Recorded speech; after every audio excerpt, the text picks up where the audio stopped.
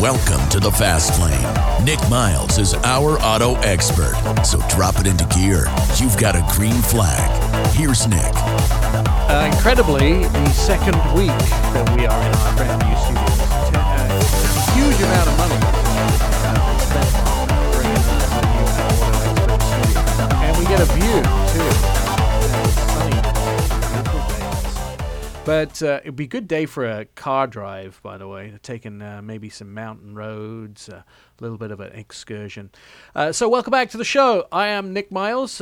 Jen is here. Oh, wait. I laminated the beginning of the show. Locally created, nationally celebrated. It's on a piece of paper that I read out every week. And so it's laminated now so I can spill coffee on it. Locally created, nationally celebrated from the Northwest to the Southeast. This is America's car radio show. If it has a throttle, we'll feature it on air, online, on mobile, or on your smart speaker. This is Our Auto Expert. And I, of course, am your host, Nick Miles, along with Truck Girl Jennifer. Do you like that new title I gave you? I don't know. Don't you? I noticed you have oil on your hands. Yeah, I do. What have you been doing, like car-y stuff? Just building hydraulic hoses and brake hoses. Oh. You know, that kind of stuff. Don't ever get into a bar fight with Jen. She'll wrap a hydraulic hose around your neck and take care of you. And by the way, if you want to listen to this show and any of the previous shows, you can go to our website, ourautoexpert.com. Are your headphones not working? Is that the problem? All right. I think my mic's working. Yeah, you are. You sound fabulous. Oh, okay. It's just your headphones that aren't working. We'll work it out. That's why we have 25 engineers in the back. They'll be running in here in a second to sort it out. What's on today's show? Absolutely packed show for you. We're going to be talking about this new Lincoln Navigator. They have 3 striking new trim levels in the Lincoln Navigator. Katie Boland going to join us to talk about the new trim levels. They've gone with this very monochromatic theme, and we'll be finding out about that. In the studio, going to join us for the show, Megan is here. She does a lot of our social media along with Jen. But Megan's, we're going to talk about getting a new car for her son, Noah. Buying a car for your teenager, pain in the backside, because you know, honestly, parents worry about it too much. Jeff Zerschmied is going to be here. We're going to be talking to him. Jeff also has a teenager that he got into a car. I really want to get into this now, but we have to save it because teenagers always want the most impractical, performance-laden cars so they can show off to all their friends. And as a parent, you want to put them in a Sherman tank. And then you have to find something that it's much harder with boys, I assure you, than it was with girls. But you'll have to find some middle ground and some sensible child as well. The XT6 is Cadillac's new third-row SUV. Joel Hoffman going to join us in the show to talk about this new offering. Does it take away from the Cadillac Escalade, or does it help the Escalade in its sales? It's close to it in size and in its third row capacity. However, it's much smaller and much more nimble. Where is it built? What does it do? What features does it have? Is it a real Cadillac? We'll find out about that. We'll be talking with Jeff about the new Subaru Outback. Interestingly enough, Subaru have done one thing that they've always been lame at, and that is engineering and, well, not engineering, but tech. They've loaded this new Outback with some outstanding tech. The tech in Subarus, I can go back to the BRZ. It was sort of painful with the tech in that car, but this time they put a huge screen in it, and it has everything else. It is the car of ski bums everywhere. Jeff will be giving us an inside and outside of that, plus the Q3, which is Audi's new little baby vehicle.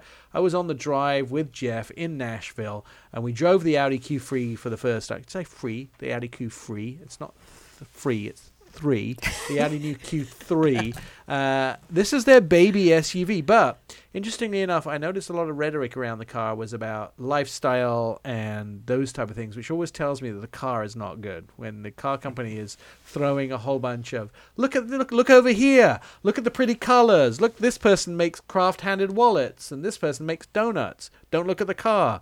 So we'll be finding out from Jeff's opinion of whether he thinks it's really cool. Plus, Tesla. Are they finally in China? Does this mean an American car company, another American car company embedded in China? At the end of the show, Anton Wallman will be joining us to talk about the electric car boom, how that's going crazy. Also about Tesla's new adventures in China. We'll get the inside story from a man that knows all the background and the inside information about that. So, if it has a throttle, we'll talk about it. You can catch up with us, our previous shows, at our website, ourautoexpert.com. And also, you can hear past shows there. You can see our videos, read inside car stories, and check out your next ride. Find it at ourautoexpert.com. All right. In the last 3 minutes, let's start this conversation. We might have to pick it up later. So welcome to the show, Jeff and Megan.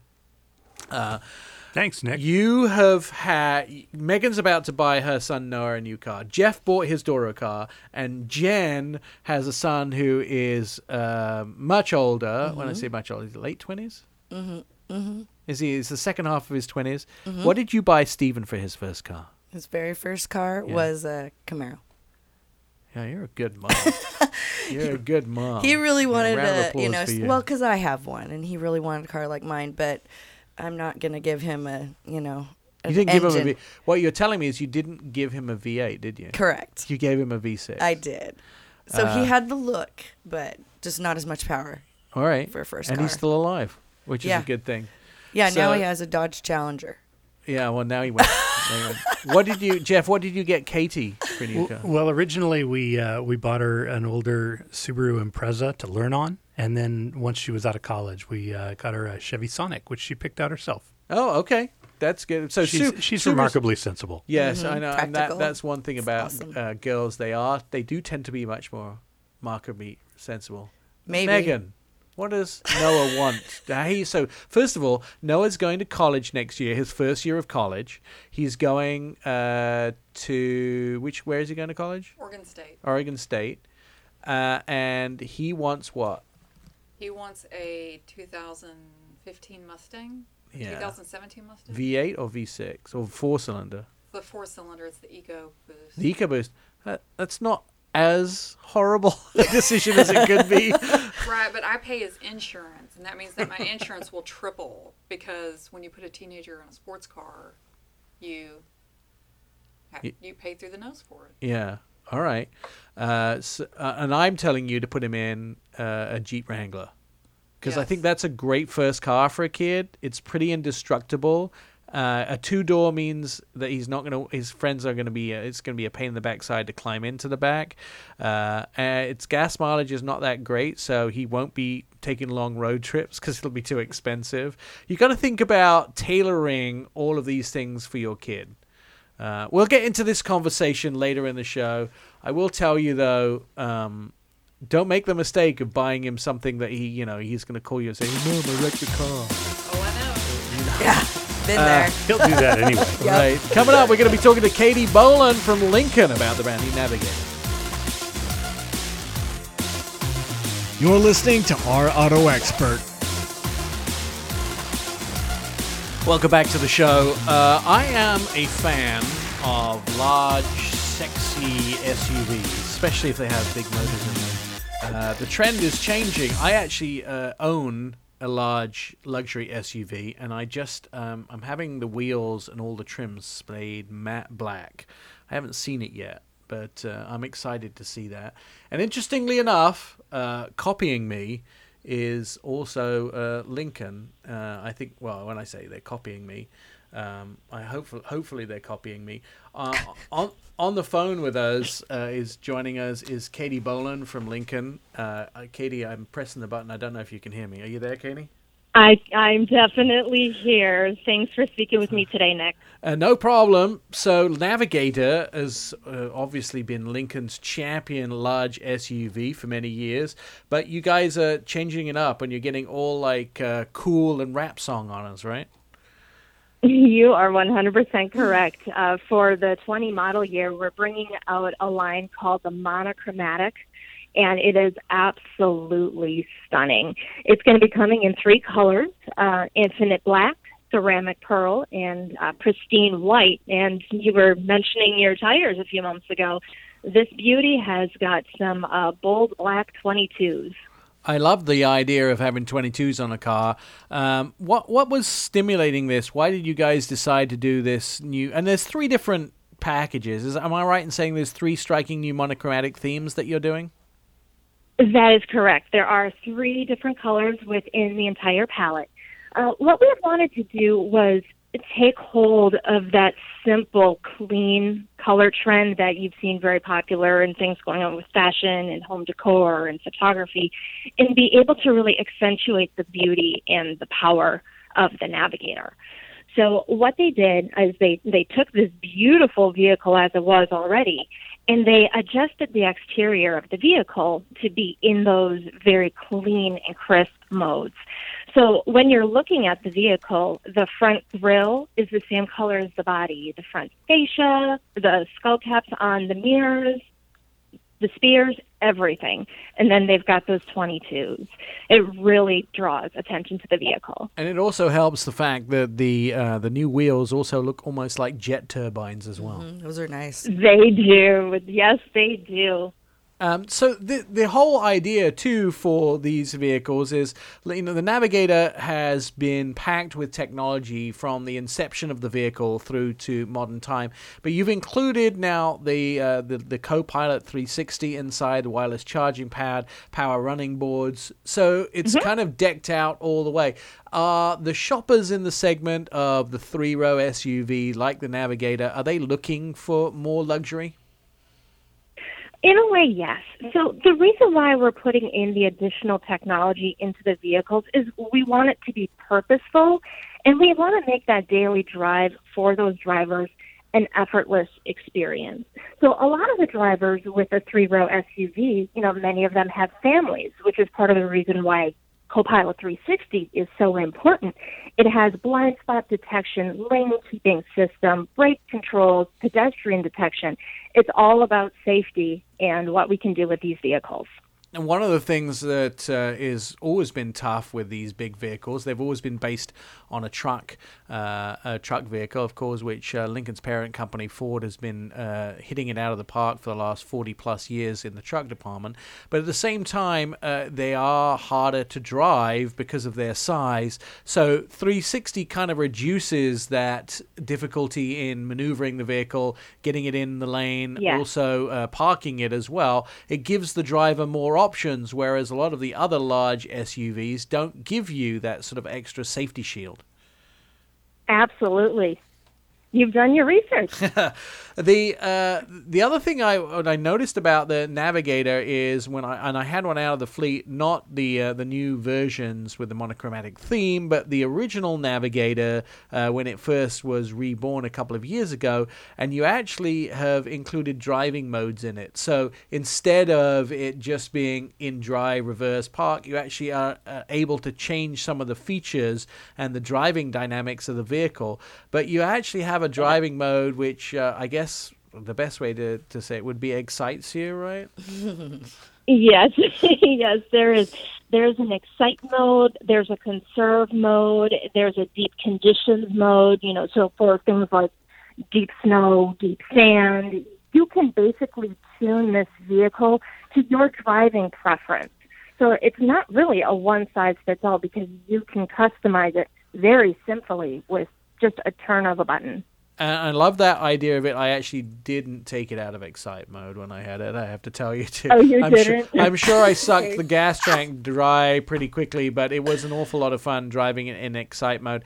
On top of the driving performance and the fact that you can change the dynamics of the vehicle as well, the tech on the inside, one of the things that Lincoln has done is put a huge screen on the inside and made everything sort of within reach of the driver. So unlike perhaps other SUVs in the 3rd row class, you have made this almost like a flight, like it could be something like a jet pilot would have, and all these different controls, heads, all these things are sort of within reach of the driver. Are people looking for more technology when they buy a large 3rd row luxury SUV? They're looking for more technology when it's as easy to use as the way we've put everything within reach of the client. And this, of course, Navigator now is the most awarded SUV in its class, continues to impress, more than 66% of sales coming from other brands. Is that one of Lincoln's mantras, is to try and recruit people from other brands because you're offering them more than they can get with the brands they're at? We want to be able to draw in our new clients because of what our vehicles are offering to them. We want to give them that safe, purposeful drive. We want to be able to make their driving experience a lot smoother, and it's a beautiful vehicle. We just want more people to check it out. Let's talk about some of the things that you do at Lincoln that other car companies do not do. So I noticed that Lincoln is providing test drives for people where they're making it as easy to test drive their vehicles as possible, and you're sort of getting them in for some point that you did home deliveries on these vehicles. Are you still doing that? We are still doing home deliveries, yes. So you want to test drive a vehicle. How does it work? You call up the local dealership and they plot a time for you? That would be it. They want to work towards what is going to be easiest for the clients. I mean, these clients are busy. They may not have the time to come to the store. So they would call their Lincoln store and say, I would love to be able to test drive this vehicle. Can we set something up? And then they would work together to find a time that would work for the client. I also love some of the concierge services that Lincoln is offering. So it's not just about a premium luxury car, it's also about a premium luxury experience. If you need to get your car serviced, Lincoln will take care of you more than just servicing your car. You are absolutely correct. They will even bring you a vehicle that you can drive around while your vehicle is being serviced. It's part of the Lincoln Pickup and Delivery program that was launched about a year and a half ago. I love it. The experience is great. So anybody who wants to test drive that new Navigator with the monochromatic features, including those wheels that are pretty amazing. I have to see if I can find those for my car too. All you have to do is contact your local Lincoln dealer. Thank you, Katie, for spending some time with us this weekend and telling us about the new Navigator with its new trims. Absolutely. Thank you so much, Nick, and everyone have a wonderful day and rest of your weekend. Thanks, Katie. I will tell you, I've had the Lincoln Navigator out of the fleet several times to test drive, and I adore the size of that vehicle. It is absolutely amazing. I'm just not sure that my 5 dogs on those luxury leather purple seats, which is what I had in my car, or deep maroon seats or like a wine color, were a good idea. The cleaning the dog hair. You do have a lot of dogs. I do, 5 dogs, and it's when you put them in the back of a Lincoln Navigator, you constantly worry about how they'll damage your seats in the back. Plus, how would Joey get into the Lincoln Navigator? It's too far up off the ground. I've got stories about Joey. He's lost 2 pounds this week. Out of 20 he needs to lose? No, he needs to lose 12 pounds, and he's lost 2. Poor little fat man. He likes the Lincoln Navigator, by the way. My little fat It looks Joey. so presidential. All right, we'll be back. Coming up, I'll talk about Noah getting a new car. You're listening to the Our Auto Expert podcast. Welcome back to the show. So, buying a car for your teenage child can be super, super painful. There are a big difference between boys and girls, sensible and unsensible. And the difficulty has been challenged by 2 of our guests in the studio, Jeff Zerschmidt and Jen, who is not a guest, but is a fixture, truck girl Jen. A fixture. And Megan's just about to go through this with her son Noah. So first of all, Jen, it was longest ago for you buying Stephen a car.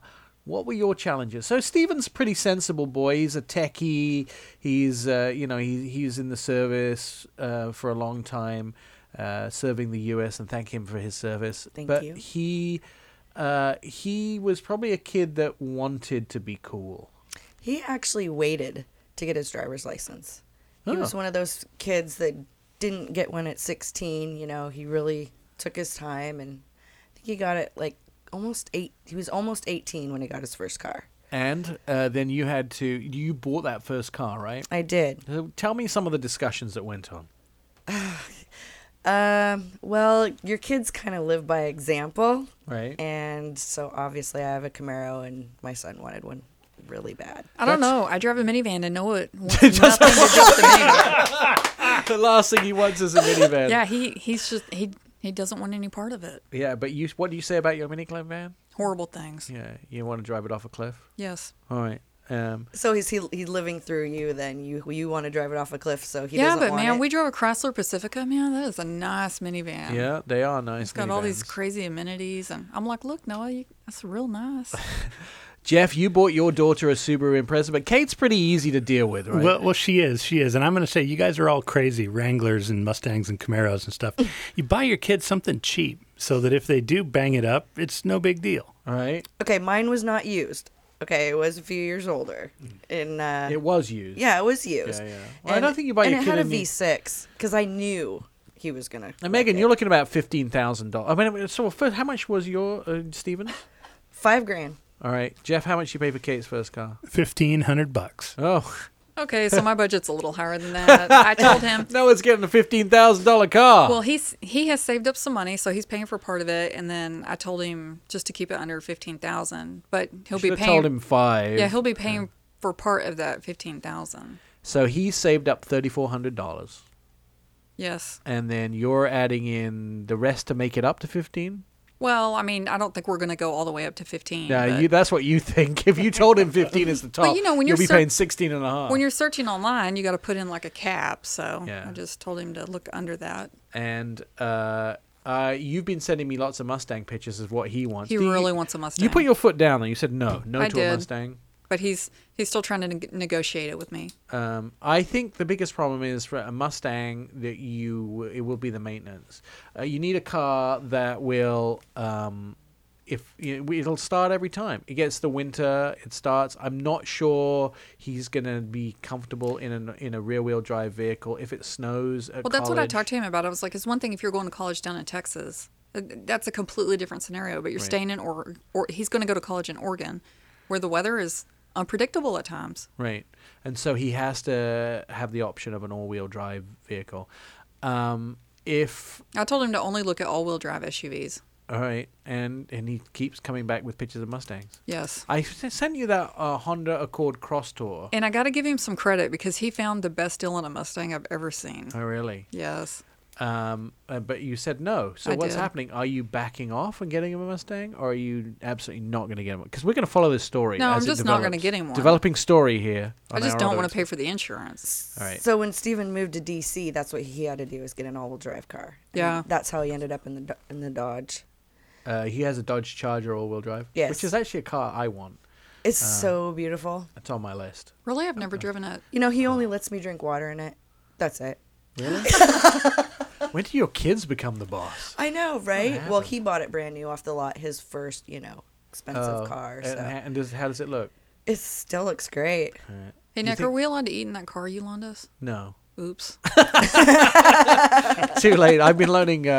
Megan's been driving one of my cars until Noah gets his new. So it's going to stimulate me to find a great deal. For I'm driving Noah. your car while he drives the minivan. He's so pissed off. Oh no, His poor boy is upset. So we're going to try and buy him a car this week. We're going to go out and we're going to go to a few dealers and see if we can get him into a vehicle. At the same time, he has to stick to your rules, right? What kind of rules? Well, what do you mean? all-wheel drive SUV. Oh, yeah. So we can't deviate. I mean, unless you just found something better. I don't No, know. you see, this is the trouble. If you make rules, you got to stick to them. Maybe if it was a truck. I mean, if I could find a great deal on a Okay. truck, I would love to put him in a pickup truck. All right, that's a good idea I mean, a too. Chevy Silverado. There you go. Yeah. That's a great idea because you can't crash those. All right, more to come on Our Auto Expert. You're listening to Our Auto Expert. So I was fortunate enough to spend a little bit of time in Washington, D.C. I didn't get to see Stephen. I know, bummer. To drive the new Cadillac XT6, and Joel Hoffman joining us on the phone from Cadillac to talk about the new XT6. Joel, I've seen so many stories about this vehicle. It's actually making a lot of waves, a lot of news, and people seem to like it. Yeah, we're really pleased too with all the stories that are out there, and the reactions seem to be pretty favorable. So we're looking forward. The customer feedback we've been getting so far in the early going is real good, and our dealers are happy. So we're very excited about it. Now you just have to sit back and wait for millions of dollars to arrive in your bank account, right? Well, yes, there maybe, but we're going to keep busy working on a few things in the meantime. All right, let's talk a little bit about it. So if people aren't familiar with the XT6, where does it fit in the lineup of vehicles, and how does it relate to the Escalade, which is, of course, the vehicle that everybody knows as the three-row SUV?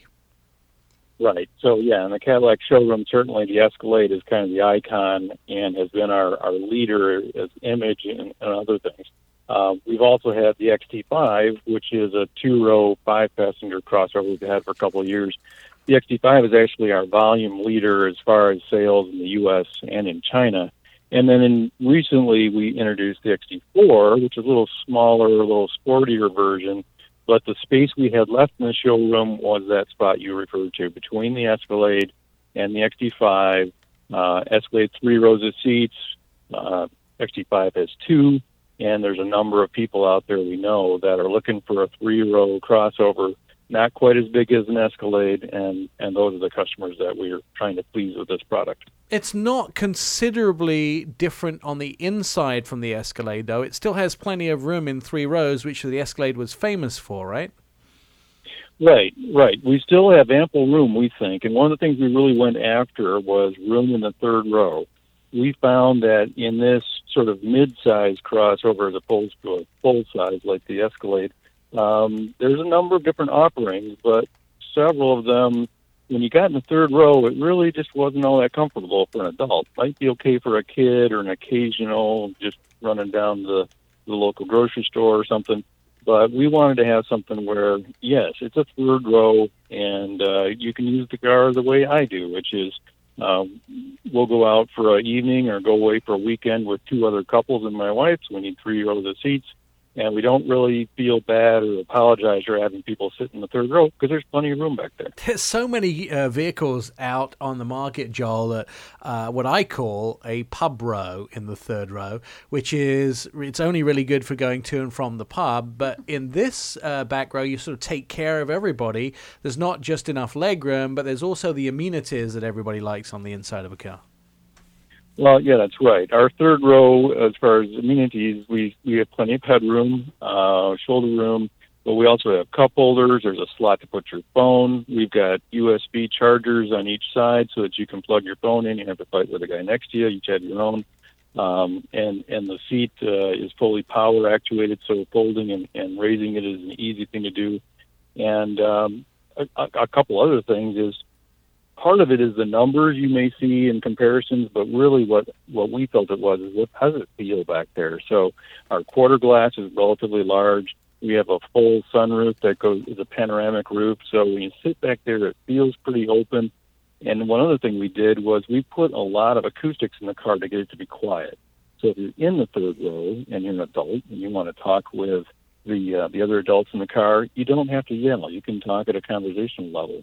Don't get your kids back there, you can talk to them without yelling at them. So quietness also led toward something we thought was a benefit to a third row customer. I have to tell you that the third rows, the things that usually fail on third row, apart from legroom, which is usually the number one thing, which is a failure for third row, is amenities. So there is no like an overhead light, or there's no air conditioning gets back there, or there's no power, there's no cup holders. You guys have taken care of that. Moving into the second row, the problem was always getting into the third row. You've taken care of that. And then if you sit in the first row, you've also added a whole bunch of technology into the vehicle as well. So you have control over everything in the car in 3 ways. So you can use your screen that has a touch screen. You can use your little controller in the center, or you can use the steering wheel. You've sort of made it so everybody has a lot of choices too. Yeah, that's right. And you hit on the 3, because customers are different, right? Some people are very happy with touch screens. They like the immediacy of it. They can reach out and get to whatever they want. But other people are not so happy about that. They can't feel the button, or they don't like the fingerprints. And so our technology advantage here is we put a controller on the console. We specifically designed the armrest so your hand kind of just falls right to it. And the knob both rotates to choose icons on the screen. You can jog or sort of joystick the feature to go from screen to screen, and then you can use it to select. So we'll find that with a collection of hard buttons around it, You can really move around the screen and the features quick. And then, of course, to keep the driver's hands on the wheel as much as possible, there's volume controls and other screen controls right on the wheel, so you can keep your hands while you're driving there. You're listening to Our Auto Expert. On the phone with us, Joel Hoffman. He's from Cadillac. We're talking about the new XT6. I want to take a quick poll from everybody in the studio. So what do you guys think? Do you use the touchscreen? Do you use a controller at at your hand, either something like an iDrive or a spindle or a pad, or do you use a steering wheel? Megan? Well, I've been driving your car, and it's got that little spinny thing. What do you call that? The controller? The controller, yeah, by the arm. Every can't- car company calls them different things. I can't put into words how much I hate it. Nice. So what do you do? Give me the touchscreen back. You want touchscreen? Jeff, what do you use mostly? Oh, I'm a touchscreen man all the way. And Jen? My cars are too old.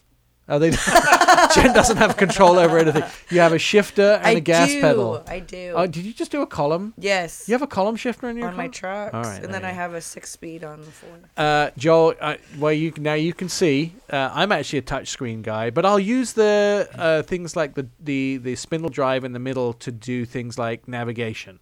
So I'll do those type of things. But I use touchscreen most of the time. That's what I'm into. I would like a touchscreen. You would? Yeah, I'll vote for that. You don't even have a screen in your car, do you? No. That's all it is. Joel, one of the things I love about this, it has the panoramic sunroof in the XT6 too. Yeah, the panoramic sunroof is standard in every XT6. It really helps the feel of the car and give you the ventilation that you want, but the light that comes is really nice, and it's not an option. You get it in every car. And then the other things, I think, what's under the hood, because we haven't really talked about that. Do you get multiple engine choices? Are we starting out with one? What's the plan for the amount of power that you can get out of this vehicle? Yeah, we're starting out with one. We chose V6 as a 3.6 liter, produces 310 foot-pounds of torque, horsepower, with 271 foot-pounds of torque, and that's made it to a 9-speed transmission.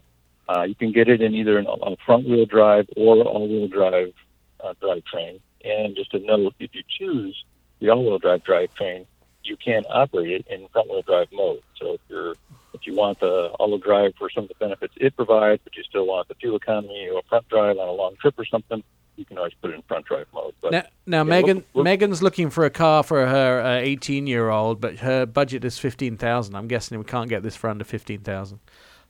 Well, not brand new. It should wait a little bit, maybe. Because very much she would like an all-wheel drive vehicle. Do you find that it's sort of above the Mason-Dixon line everyone goes for all-wheel drive, and below the Mason, and for those people that are not familiar with the Mason-Dixon line, that's basically the snow line in the country. Those people below go for rear-wheel drive, or is it that cut and dry, or are more people buying these vehicles to actually do performance driving, where they'll buy all-wheel drive even if they don't need it for snow? Yeah, I think there may be some truth that certainly there's more front drive sales the farther south you go. But in general, I think there's a number of people that in any of the states will choose the all-wheel drive system because in my mind, two things. One is it does give you some improved driving dynamics, and we certainly have tried to do some things with our sport model, particularly in sport mode in the sport model, that really enhances that. But there's also an area, particularly I think for these kinds of customers, that they like to have confidence in their car. They like to know it's very capable. And so while they may be in an area that doesn't get a lot of snow, there could be an occasional snowy day or a rainy surface that they're concerned about, and just having that option to go in the all-wheel drive system bolsters confidence. And that's part of what you want, I think, when you're ordering a luxury car, is the confidence that you have that you're able to do what you want and feel good about the car that you're in. And I would absolutely agree with you too on this one. I guess, were you involved in the development of this vehicle from early on, or did they sort of present you with a final vehicle? No, I came in just after the initial concepts were sort of laid out, the basic foundational sizes and those kinds of things.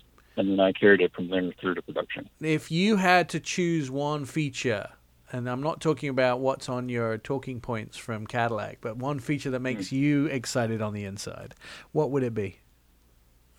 Features on the inside. Well, on any feature in the vehicle, what's the one thing that makes you go, I'd own one of these? Yeah, I think really it's what I find is the driving experience. That's really my part of it. I think it's very comfortable.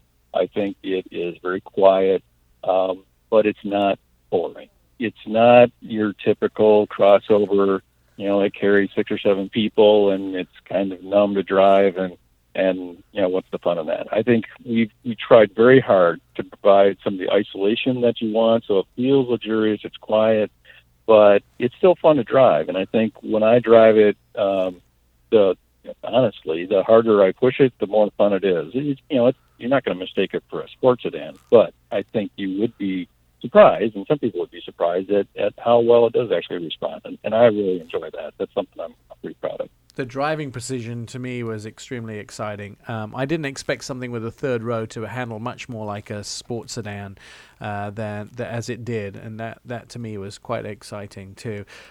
This vehicle has a fairly low environmental impact as well, doesn't it?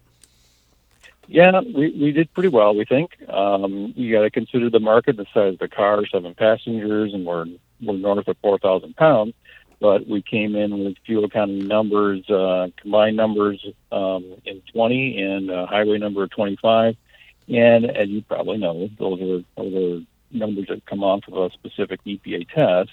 When I actually drove out to where I met you in the Virginias, and we on that drive out, we averaged 29 miles per gallon cruising on the highway at highway speed. So. Yeah, I mean, I actually enjoy the fact that automakers now they sort of underestimate they underestimate fuel economy. You seem to get a lot better than the official numbers are, and that makes me feel good. Especially 0 to 60 times, by the way, when an automaker says, "Oh, you can do it in 4 seconds," and I do it in 3.9. That always makes me happier too. So this has a towing option. Oh yeah, you can tow too, right? Yeah, we can tow to 4,000 pounds if you get the trailering package. That's awesome. All right, price and availability, Joel. Price, if you get the luxury model, starts in around $53,000, and the all-wheel drive sport model is just a little bit more than that, around $58,000. There is a lot more content that you get in the Sport, but you wouldn't get in the much. And if you're interested, they're at your dealership now. All right, Cadillac.com. Joel Hoffman from Cadillac. Thank you. We'll be right back. You're listening to the Our Auto Expert podcast. Oh, welcome back to the show. By the way, if you want to catch up on previous episodes of Our Auto Expert, our website is where you go, ourautoexpert.com, OurAutoexpert.com, and you can hear all the past shows. You can also see our automotive videos that appear on TV stations around the country, read inside car stories about your next ride, and you'll find it all at ourautoexpert.com. Also on social media, Facebook, Twitter, Instagram. You can start a conversation with us at Our Auto Expert. We don't bite, well, at least not hard. That's what I try to tell everybody. Megan is in the studio, as well as Jeff Zerschmied and Jen, our truck girl, as we so aptly name her this week. Let's talk a little bit about Subaru. Jeff, you were recently on the Outback, which is really the only decent sales number wagon in the United States. Well, yeah, the Outback is a hugely important vehicle for Subaru and for anybody who lives, in the Pacific Northwest, the Northeast, anywhere where they get snow. And I have to say, Subaru really knocked this one out of the park. It's the 6th generation of the Outback. They're building on success, and they just did a great job with this new car. The things that jump to mind and historically about Outback is the fact that Subaru has had this sort of symmetrical all-wheel drive system that can get through any sort of road conditions. Within a point. I mean, it only has so much ground clearance, I think 11 inches or so of ground clearance. But what they've also have, and Subaru's number one safety feature, which I find that most people miss, they list this as the number one safety feature is the view. They want you to be able to see everything through the windows, so they don't put mirrors in the way and big A, B, or C pillars. They want a big rear window so you can see out of the mirror.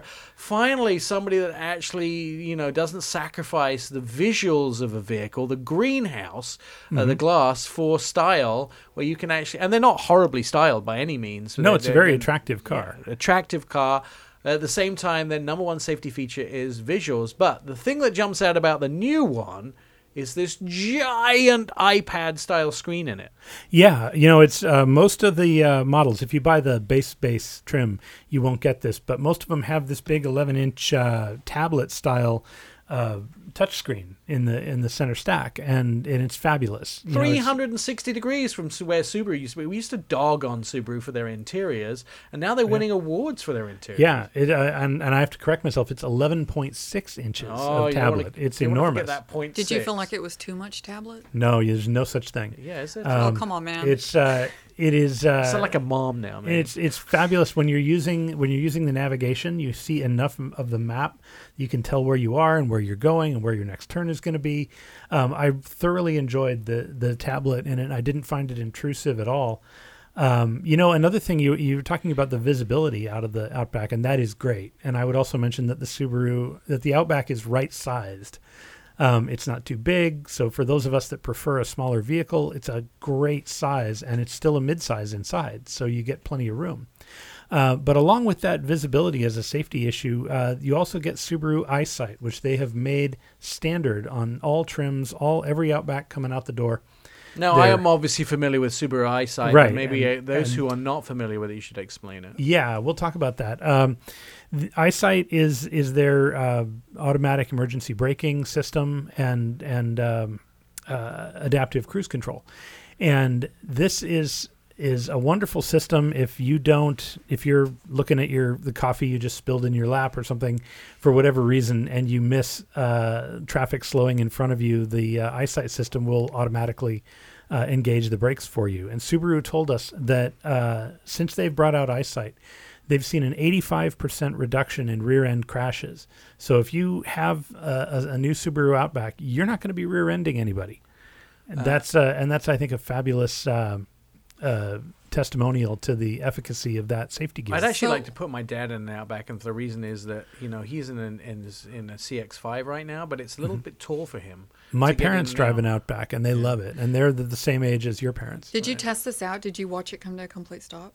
I have done that, not on this launch in particular, but I have done that before. Megan, you sound like you're Outback in EyeSight. It hasn't worked for you. Well, because I went to the dealership a couple of months ago to look at it because Nick had suggested I look at it, and so I asked them about it, and they said no, that it just beeps at you. It's not going to stop the car. It's not going to do anything. It just beeps at you, a warning. So then you look back at the road. That was a misinformed dealer. Yeah, it does do full braking. EyeSight will definitely do that. We were on one event with Subaru where we were essentially driving at a giant inflatable cube, and the Outback stopped, you do, as one does, and the Outback stopped for it every single time. Okay, that's great to know. I should go back and look at it again. Maybe a different dealer. I'll fix you up with a dealer. Yeah, that's crazy. who will know exactly how to do it. I think the Outback is an excellent choice for a first car, but it probably falls outside Megan's budget of $15,000. Well, it does. It starts at about $26,000 this year, which is a great price for a midsize SUV with the feature set that you're getting. $26,000 starting price on the Outback is phenomenal. One more thing to mention, they also brought in the turbocharged 2.4 liter engine as the upgrade option. No more 6-cylinder. You once tempted to say V6, but it's not because it's a Subaru. My dad would love that turbo. That turbo engine is so strong. It's so smooth. You really ought to try it. And you can get into the turbocharged Outback models, and this is the new one, for about mid-30s in a nice Megan, trim. maybe you should get rid of the minivan. I should get rid of the minivan. You should get an Outback. That is correct. It would be great for the kids. Yeah. You get all the kids in the vehicle plus extra space in the back for the new dog you're just about to buy. Yeah. Jeff, would you buy an Outback? Absolutely. And more than that, I would encourage anybody who is thinking about that kind of SUV to test drive the Outback and to buy it. I think Subaru's just on a roll with this vehicle. There's a reason why it's been their best-selling vehicle. There's a reason why you see them all over the place, in the Northwest, in Colorado, in Minnesota, in New England. And I think they've just built strength upon strength here with this new model. Are they in dealers now already, or we have to wait a little while? I think we have to wait a little while. Due at dealers in September. All right. Well, that's not too long. That's just about a month away. Yeah, you end could of the probably- month, really. They probably have test drive versions available in some. They selected will. I mean, dealers. shortly, very shortly. If not this week, get your reservation in. Nicely equipped. How much? About mid-30s for well-equipped. Mid-30s. Mid-30s includes the eyesight? Oh, they all include eyesight. If you go in and you Oh, say, really? give me the absolute least Base expensive one, base model, you will get eyesight. Okay, that's phenomenal. All right, we should go test drive it, Megan. Coming up, we're going to talk about the new Audi Q3. You're listening to Our Auto Expert. I'm Nick Miles. More show as we continue. You're listening to Our Auto Expert. Welcome back to the show. You're listening to Our Auto Expert on Facebook, Twitter, and Instagram. You can start a conversation with us at Our Auto Expert. You know, I like to say we don't bite, but at least not very hard. You can also catch up with previous episodes of the show at our website, ourautoexpert.com. You can hear all those past shows and see our automotive videos, read the inside car stories about your next ride, and you'll find them all at the website there, plus a bunch of other stuff. Here's the deal. I was on an event with Jeff for the Audi Q3, and I like to mock Audi a little bit because I love Mark Danke, who is the head of PR for Audi. But they showed us this new car, and they talked about the audience of who was going to buy the Q3. They talked about the craftsmanship, the innovators, the artists. And I always say, Mark, it's like the magician. Look over here. Don't look over here. But actually, the car turned out, or the SUV turned out to be pretty good, didn't it, Jeff? It did. You know, I was unsurprised to find that the Q3 has grown from the last outgoing version. The new Q3 is 3.8 inches longer. 3 of those inches happen between the wheels. It is 3/4 of an inch wider and 1.5 inches taller. Basically, you'll almost never find a new SUV that is smaller than the outgoing model. People want them big. Right. And the good news is that Audi put all that space really into the passenger compartment. So the new Q3 is roomier than the outgoing one. It looks better than the outgoing one, and it offers more tech and more amenities. Do you think that the new excited style, as I'd like to call it, with using the Q8 grille in this vehicle and the more bulbous lines and the more sort of aggressive look, it stands out a little bit from its competition, which is fairly It mute? definitely does. I think the Q3 is really one of the best looking from an exterior perspective, and those fender flares that they call quattro blisters, which I just I know Sounds to me something that happened in a sporting accident, or who okayed that? Yeah. You know, don't touch. They're quattro blisters. quattro blisters. But Doesn't that sound like you were doing something and accidentally you got quattro blisters you didn't expect? It's a terrible name, but it's but it's the actual fender flares that they're talking about are super attractive, and I think they really give the Q3 a sporty kind of aspect on the road, and it's a car that you would be proud to drive and park anywhere. I would absolutely agree. The orange color was, to me, the most exciting. I love What's the it called? orange. Some I don't know. flaresun.com. Yeah, something exciting. Automakers always have interesting names for their colors, but I thought the nice mid blue was really nice too, and I was glad to see Audi offering some real in-your-face colors, because too often I think now, like as we were talking about earlier with the Nautilus, you get monochrome, right? Everybody's like, oh, it's silver, white, or black. Sorry, put me to sleep. What did they say? 50 Shades of Grey is actually the Audi colors, not a movie. Right. That's the joke they always make. Although now with the Q3, you've got this bright orange, you've got a wonderful blue, so you've got some real colors to choose from, and I love that, and I give Audi big props for that. Yeah, I think a lot of times they've realized that it does help in resale value, but it doesn't help in initial value. They talk about the craftsmanship in this vehicle and the sort of people buying it. So we sat through a lot of dinners that had sort of award-winning chefs who've won James Beard Awards, chefs who have their own craft restaurants. They had a lot of drinks that were handcrafted with alcohol made in small batch distilleries around the country.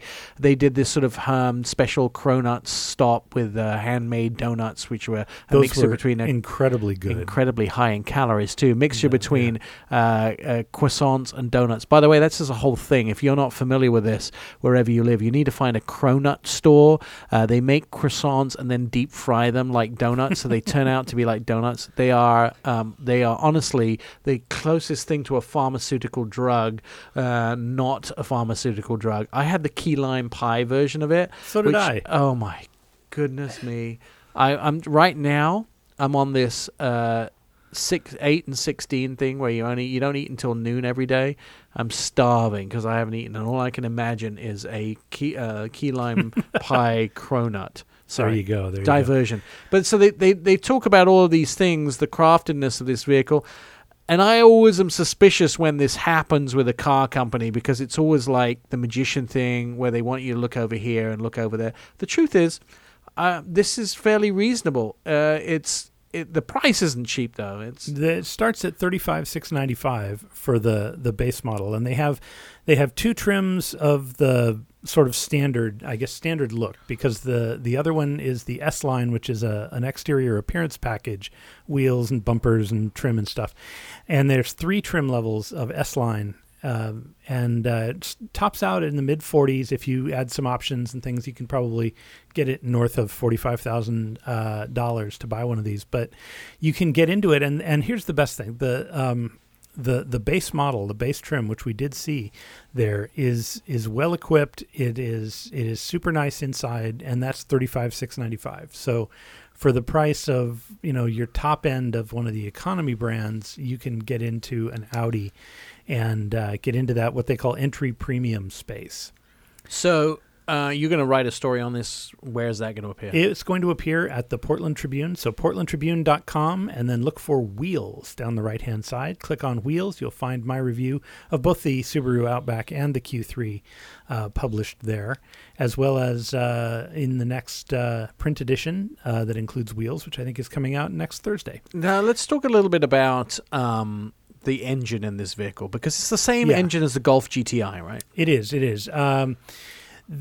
Compared to the outgoing Q3, Audi's bumped the horsepower by 20 horsepower or so, and up 50 in foot-pounds of torque. I didn't notice a lack in power in this vehicle. It seems to be well balanced. There's plenty of power. We thought, and I talked to other journalists who agreed, the transmission, which is an 8-speed Tiptronic automatic, tended to shift a little rough. It was a little harsh on the upshifts and downshifts, but plenty of engine power.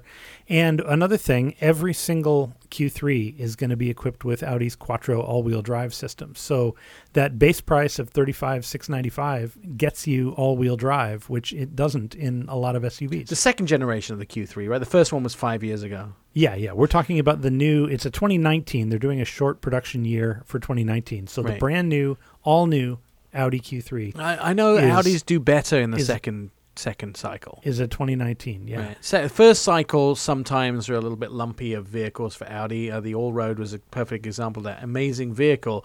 The transmission wasn't great in the first cycle, but the second version of the Allroad is actually hitting it out of the park. And I think I don't think there was any issues with the first Q3. Audi, known for their tech, their luxury, and those sort of things in the vehicles. The tech is pretty outstanding in this Q3, right? It is. Depending on the trim you buy, you get an 8.8-inch screen or a 10.1, and you get a digital dash. And there are 2 versions of the digital dash. One of them shows your gauges and everything just in video display, and then the other one is the Audi Virtual Cockpit in the higher trim levels. And the Virtual Cockpit is just fantastic. You can have it display the navigation map for you. You can configure it to your liking. So the tech story, I think if you like tech, you like dashboard tech, Audi's going to please you with the new Q3. When I sat down with Andrew, the Audi spokesperson for the vehicle, one of the things that he was most excited about to show me in the new Q3 was the fact that it has this rotary dial in the center of the MMI dial, and then you can write on the MMI dial whatever you want it to search. And writing on that MMI dial with your handwriting, you can put the letters on top of each other. You don't have to do it in a line, and you can do it on the screen. You can also do that on the touch screen. Yeah. So you could write hotel and just, the letters on top of each other. So you don't really have to look at the screen. You could be driving along looking at the road, put your hand on the screen, write out the word in scroll, and it will recognize what you're writing and then do sort of an internet search on that. which was super useful. And the other thing about the internet search that I really liked about this is, apart from the fact it will go out and do an internet search, it also looks at your history of where you've been and what you've been doing, and goes, hey, he's writing hotel on the screen. Let's look at the hotels that he visited. So that's another thing he does. Starting price of this Audi is $35,695. all right. We'll have to test drive a little more in the fleet. Coming up, we're going to talk to Anton Woolman, our crazy independent investor and analyst, about what's going on with Tesla in China. That's coming up on Our Auto Expert. You're listening to the Our Auto Expert podcast. Welcome back to the show, Our Auto Expert. Thank you, by the way, for all of your reviews, Jeff. And you can also read Jeff's stuff at the Portland Tribune newspaper. As he said, wheels on the right-hand side. And Megan, who's been here for the whole show. Megan, what's your website? Where do we find you? It's mommytravels.net. Mommytravels.net is where Megan is, mommytravels.net. And Megan, do you do a lot of car reviews as well as travel reviews? I do, yeah. I mean, it kind of goes hand in hand if you're road tripping or traveling. Road tripping. I love the stories about your road tripping, especially your kids. You torture them somewhat, don't you? Well, maybe a little. Jonah and I just road tripped around Canada not too long ago in a little tiny Chevy. I'm trying to remember what it was called. Trax? No. Sonic? Yes, I think so. Great. For a car person, she got it right, Sonic. I liked it. Did you? Mm-hmm. You went on a great truck experience with Chevy, too. Oh, my gosh. We went on the most amazing experience with Chevy. We drove a Chevy Silverado around L.A., which is, challenging. I wasn't sure how it was going to be. It was actually completely fine. So, and our route took us through all different cities and... Yeah, so I drove in pretty much every type of circumstance you can get yourself into in the greater Los Angeles area. And we can read that at mommytravels.net. I haven't published it yet, but Jonah got to do batting practice on the Angels stadium field. Well, that's fun. I saw some pictures of him, batting practice. So yeah, Chevy apparently sponsors Major League Baseball, so... It was a whole baseball experience. Jonah is, he's probably going to need a car to get his baseball bats in, by the way, when he gets... Eventually. He's only 12. But he's, you're still taking him to batting practice. Oh, wait, Eden, your daughter, just got her driver's license. I saw you post that online. Her permit. We're a little behind. Oh, her permit. Yeah. All right. So you got scary. 2 kids in the family now going to be driving cars. She passed that permit test so fast I couldn't believe it. Yeah, she's a bit of a brainiac. I was like, oh, did you fail? She's like, wait, no, this I'm is done. the daughter that wrote a novel already. Yes. How old is she? She's 15. She wrote a novel and she's 15. But it's interesting because I'm like, well, what kind of car do you want? And she could care less. Oh, that's not good. I know. You need to educate her a little more. She's got to have more opinions. Well, we're in about so many cars. cars, you would think that she would have an opinion, I was thinking the Jetta for her. I think that would be a good car. But then I recently drove the Kia Forte. I think that would be a good car. Kia Fortes too. Kia sell lots of the Fortes because they're so reasonably priced. So. Oh yeah, they are reasonably priced. All right. Joining us on the phone is our guest. He joins us every single week to talk about exactly what's going on as far as cars are concerned, especially electrics and the car business. Anton Woolman. So Anton, Tesla now making some big announcements about China. Oh yes, the fact there is nearing completion. Going started there probably at the end of the year. The question is just whether they will be making the whole car, whether they will be relying on all of these sub-assemblies from stamping to body shop and the paint shop and so forth, because of course those things will take a lot longer time to prepare. So, but somehow they will be assembling something there before the end of the year.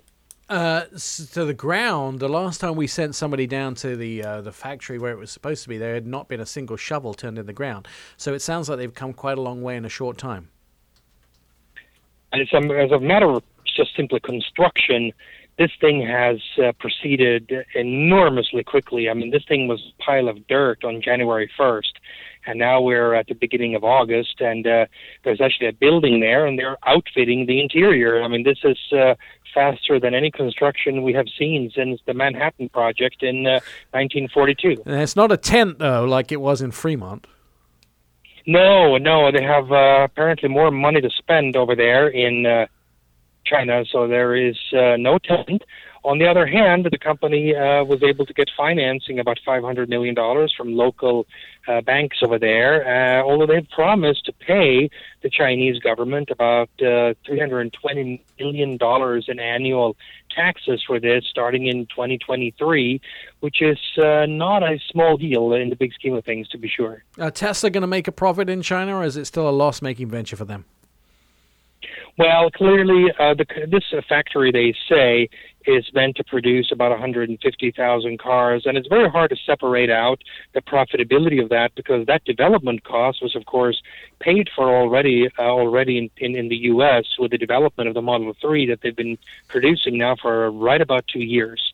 So it's very hard to separate that out. But if you're looking at the amount of money they have to pay in taxes per car sold when they reach production, I think it runs just over $2,000 per car. Oh. That is pretty significant.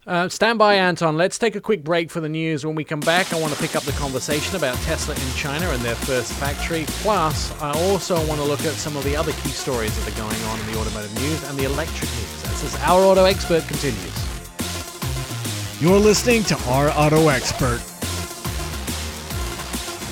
Anton Wallman still on the phone with us. We're talking about Tesla in China and the fact that the new factory goes in. Anton, what vehicles are scheduled to be made in China, and will they be adding vehicles different from their factory in California? Did we lose Anton? Anton, are you there? Yes, hello. Right, so, yeah, what vehicles are scheduled to be made in China, and what vehicles, will that be any different from the vehicles that they make in California? Well, for starters, Tesla will be making one version of their vehicles in China for the first year or so. That is the base version of the Model 3. So not if you want the performance version, and not if you want the all-wheel drive version, and not if you want the one with the longest battery range, but essentially the one that has rear-wheel drive only, the slightly smaller battery version, and doesn't have the performance package. So that's the one that they will be starting manufacturing in China. And then toward the end of 2020 or sometime in 2021, they plan also adding the Model Y. So they will start making the Model Y in the second half of 2020 at their plant in Fremont, California. And then within a year thereafter or so, they plan on taking that expertise and applying it to their new Chinese factory. Let me ask you this, because something that's been occurring now with the price drops in the Model 3 in the United States. Initially, they were fairly expensive, and you could only get the sort of top-end versions. Now there are other versions coming down, and because they have expired their federal government credit, Tesla has now been reducing the price of the vehicle to be more competitive. But I've come up against some interesting things that you predicted at the beginning of that scenario happening, and that is now actually occurring. I have a friend who had bought a Tesla Model 3 and had paid somewhere between $60,000 and $70,000 for the vehicle. With the price reductions, he still owes about $60,000 on the vehicle. With the price reductions on that top-end vehicle coming down, he has found that he is actually $5,000 upside down within 6 months on that vehicle. So he can't sell that vehicle for anything more than about $55,000 in a private sale. Dealers offering him $48,000 for that Tesla Model 3 in the first 6 months, which would put him around $12,000 in the hole. The price reductions in these Model 3s is actually upsetting people who already own the vehicles. Is there going to start to be a revolt because they're seeing the devaluation of their Teslas? Well, Nick, you clearly have not listened to Elon Musk, because he has now promised on multiple occasions in writing and in speeches and on his annual meeting for shareholders in June and at numerous occasions starting on April 22nd that Teslas do not depreciate. These are appreciating assets, and by the end of 2020, a Tesla will be worth approximately $200,000. That is his promise to his customers. So all this talk you've been hearing about depreciating Teslas must clearly come out of thin air, because that cannot be the case. Elon cannot be wrong on this. Okay, well, the facts may outstrip the promised reality of what he said. I know that Megan... Well, Nick, I will tell you one more thing that just happened here. This is hot off the press in just the recent hours. He has reintroduced, however, a new incentive. Forget the Model 3, but for the Model S and the Model X.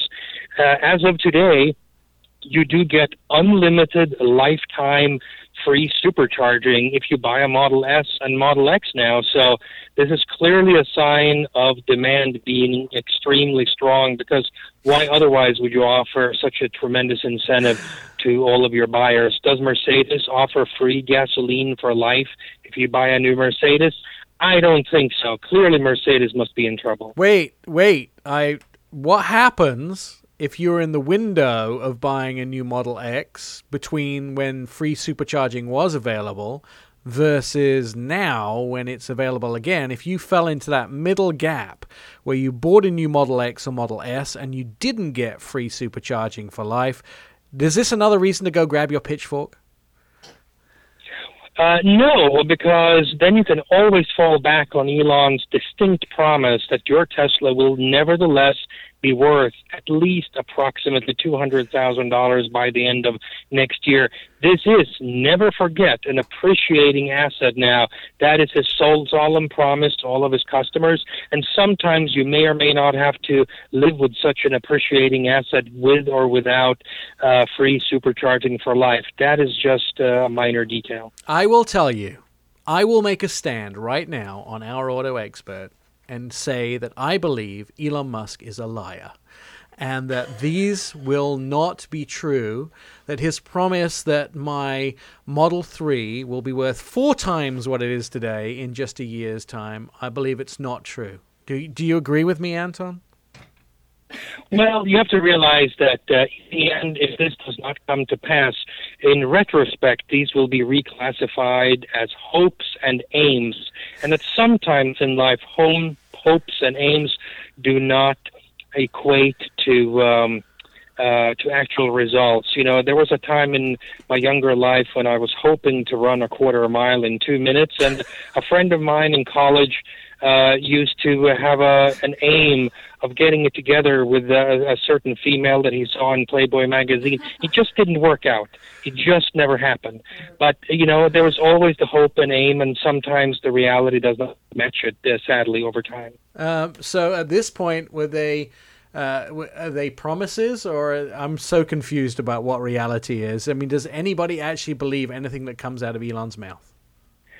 Well, to be serious for a moment, of course, nobody believes any of this stuff, but this is what he has said starting on April 22nd on the Autonomy Investor Day that was held at the company's headquarters. It was restated again on April 24th at the first quarter financial results call, again in early June at the annual shareholder meeting, and in subsequent tweets that he has been doing here just within the last 30 days. So he keeps saying it. Nobody seems to be really believing it, but this will be an interesting race against time between now and the end of 2020, when I think a lot of people may end up having quite a bit of fun with these promises. Megan, you did the road trip in a Tesla. Do you? Is it just Anton and I that are skeptical about the truth out of Elon's mouth, or do you believe the rhetoric? Do I believe the rhetoric? No, not necessarily. I can say that teenagers love Elon Musk. They all follow him on Twitter. They love him. Really? Yes. Your teenagers do? Yeah, even mine, yeah. So it's only those of us of a mature disposition that may not believe. But with that said, I like the Tesla. We did a Tesla Model 3 road trip through Southern Oregon, and it was awesome. Like, I love that car. Again, the vehicles themselves are exciting to drive. They have a lot of thrills, but unfortunately, the business plan, the financial plan, the other, it starts to fall apart at some point. But so Oregon is unique. Well, probably the West Coast is unique because they've got the superchargers. So you can take a Tesla on a road trip through Oregon all the way down through the entire state because of California. The superchargers, yeah. Well, from Washington to Canada, probably from Canada to Mexico. Yeah, probably so. But what was really cool is they have these roaming technicians. We were in Grants Pass, Oregon, which is just a kind of a random town in Southern Oregon.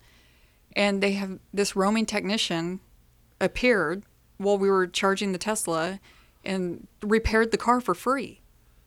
The question I is, can't What remember. was wrong with it? yes, exactly. I So can't- Anton's going where I'm going. I It's like, can't- why did you need a roaming Yeah. technician? I can't remember what was wrong with it. It was something super minor. I mean, it was like a nothing kind of fix, but So still. how did he know something was wrong with it? I mean, like they were. So it was not a monitoring. complete heart attack. I have no idea, but partial heart attack. I mean, It was basically a nurse instead of a doctor that showed up. You just needed a slight massage to get the ball on the road again. And I thought it was move amazing. forward. So I mean, it's nice that you have a roaming technician that shows up. it was free. You're right, but you need a roaming technician to show up and fix things. That's the funny thing about it. I don't know. I mean, if you've been driving a Toyota, would you need a roaming technician to come and fix it? I don't know, but I thought it was really cool. Anton, let's turn our eyes to Europe and the recent heat wave. Sales of vehicles seem to be on the change. Well, what's going on here is quite something interesting, and it's an inconvenient fact that you have to just appreciate a little bit of the sarcasm and humor in this. But what has been the major change in the automotive landscape in Europe over the last 6 to 12 months? It's been the sharp increase in cars, an enormous increase led by the Tesla Model 3, of course, which started deliveries to Europe back in January and really ramped up in February and March and continues to this moment. And what was the result of all of this? Well, we have apparently a bit of a heat wave in Europe for the summer. So for all those people who claim that it is gasoline and diesel cars that are causing this, which is absurd, we can particularly follow the fact that sales of gasoline and diesel cars so far in Europe this year are down 3% compared to the year prior, whereas the sale of electric cars are up about 4%. So, obviously this is all in humor, and none of this causes anything. But my point is simply this. There's the only evidence that exists. The only evidence that exists is that I've seen a huge increase in the sale of electric cars. Sale of gasoline and diesel cars are down. And what do we have? We have a warm temperature. So for those who claim to offer the case, I just cause them to have a slightly greater humility in this. So their argument, but all the little evidence that we have, which may be completely irrelevant, proves only the precise opposite. I mean, where are they having this heat wave? Every time I'm in Europe in the summer, I am sweating to death. It is super hot in the summer over there. It's been over 100 degrees in Europe. for Okay, this that's summer, hotter so, than yeah. okay. It's been. I was in Munich about a month ago, and it was 97 degrees in the day. Which Wow. was, Okay, when I honestly- was in Munich, it was the dead of summer, it's July, and we were Right. wearing like raincoats and jeans. It was not warm. Yeah, your timing for your vacations, Megan, needs. So you should consult a travel expert and get some better weather. I know than you one. do. I know. Usually, Europeans, especially up north, they tend to take about 4 weeks off in July or August and fly down to Spain, Portugal, southern Italy, or Greece, or any of the various islands there, Crete or Rhodes. Why? Because they like it hot. Suddenly it got so warm that they didn't feel a need to go down south anymore, apparently. And now they're complaining that they're saving some money, not having to spend all their travel budget traveling down south for their 4-week vacation. I really don't see the problem here. Me neither. I'm hoping they drop the prices in Greece, and then I can go back. There you go. That's a good one. Anton, where can we read your stuff? Primarily at seekingalpha.com and also on thestreet.com. Excellent. Anton Warman, he is our resident. I would like to call him sometimes nerd, but he is a specialist in independent investment and analyst of what's going on in the auto industry, especially with Tesla and electric cars. Megan, where can we read your stuff? At mommytravels.net. And you have all your articles and lots of pictures and me and you facing some llamas. Oh, God, the llamas. And Jeff? Jeff, PortlandTribune.com. Look for the wheels link on the right-hand side, and you'll find all of my reviews and my colleague Jim Redden as well. All right, and quite regularly you can get to read some of your stuff at Digital Trends. And Yeah, other I'm stuff. also at digitaltrends.com. You can find me there. All right, we, of course, have all the versions of this show. So you can catch up with those previous episodes of the show at our website, ourautoexpert.com. You can hear all the past shows, see our automotive videos, and read inside car stories about your next ride. You'll find them at OurAutoExpert.com. Also, Facebook and Twitter, Instagram. Start a conversation with us at Our Auto Expert. We don't bite, at least not very hard. We'll be happy to converse with you. And Jen, you can see all of our social media stuff there and lots of pictures of all of us on the website. So you get to see what everybody looks like, except Megan, but she hasn't sent me a picture yet. We'll see you again next week. I didn't know you wanted a picture.